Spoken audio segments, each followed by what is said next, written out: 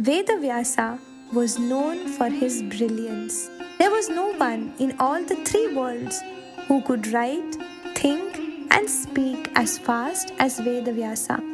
Vedavyasa got an intention to write a beautiful treatise, a story that would inspire generations to come. But he wondered who would be the right person to write this. While thinking about this, he was walking by and he saw a little child speaking to all the Shivganas, giving knowledge of the Vedas. When he looked at him, he wondered who this boy was. A passerby told Vedvyasa that this was Ganesha, and at the age of 2 years, he had already finished reading all the Vedas. Vyasa was astounded. He went and saw the little boy and said, "Oh, are you Ganesha?" Ganesha responded, "Yes, I am Ganesha." "And are you Vedvyasa?" Vyasa smiled and said, "Yes." "I have heard that nobody writes as fast as you can." Vyasa nodded.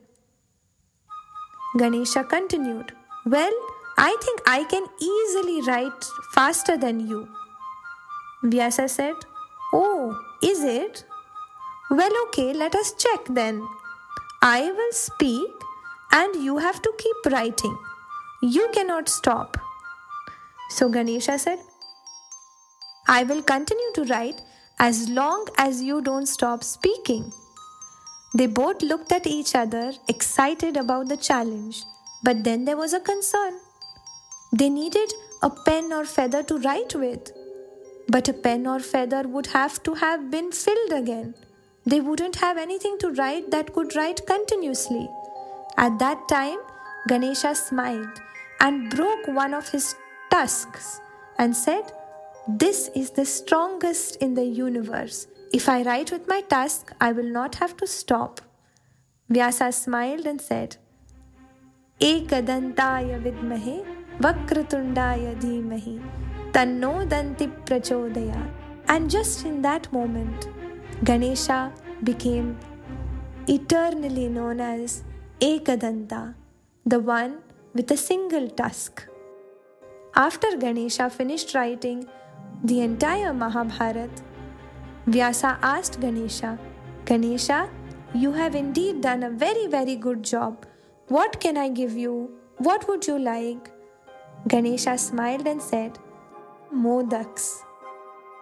Modaks are Ganesha's favorite sweets.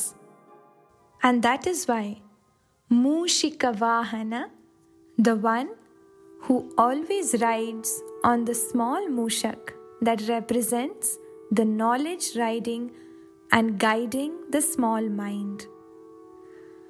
Modakahasta, the one who is always bearing a modak in his hand, holding a modak in his hand, which means when we have knowledge, it brings out the sweetness in us.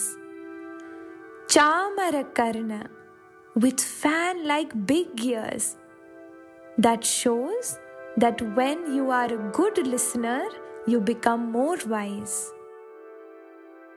Vilambita Sutra, the one who wears the thread of knowledge, who is protected by the Vedas.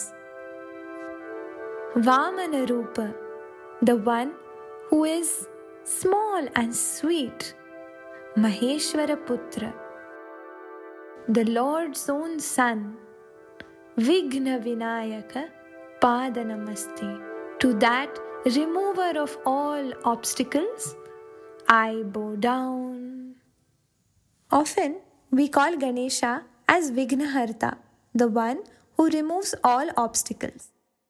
There is a story behind this as well.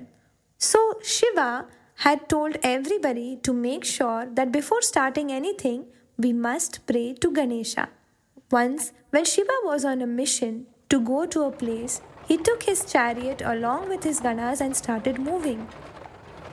Just as they started moving a little down the road, suddenly the chariot wheel got stuck and the chariot tilted. Everybody was surprised. Everybody wondered, how could this happen to the chariot of the Lord? It is impossible. At that time, the little Ganesha came in front of Shiva and said, "Remember, Father, you had said that no new project, no new mission would happen successfully without remembering me." The Ganas looked sheepishly at each other. And then Ganesha said, "Father, they did not remember me or do my puja before they began the chariot, and that is why this happened." Shiva smiled and said, "Yes, Ganesha, you are right. Now let us use your help and get the chariot back on track." And that is when Shiva himself gave the shloka, "Vakratunda Mahakaya Suryakoti Samaprabha Nirvignam Kurme Deva Sarvakaryeshu Sarvada." Any new work, any new project, any celebration, any intention, when we remember Ganesha before that, it removes all the possible problems, obstacles, conflicts that could come on the way. Jai Shri Ganesh.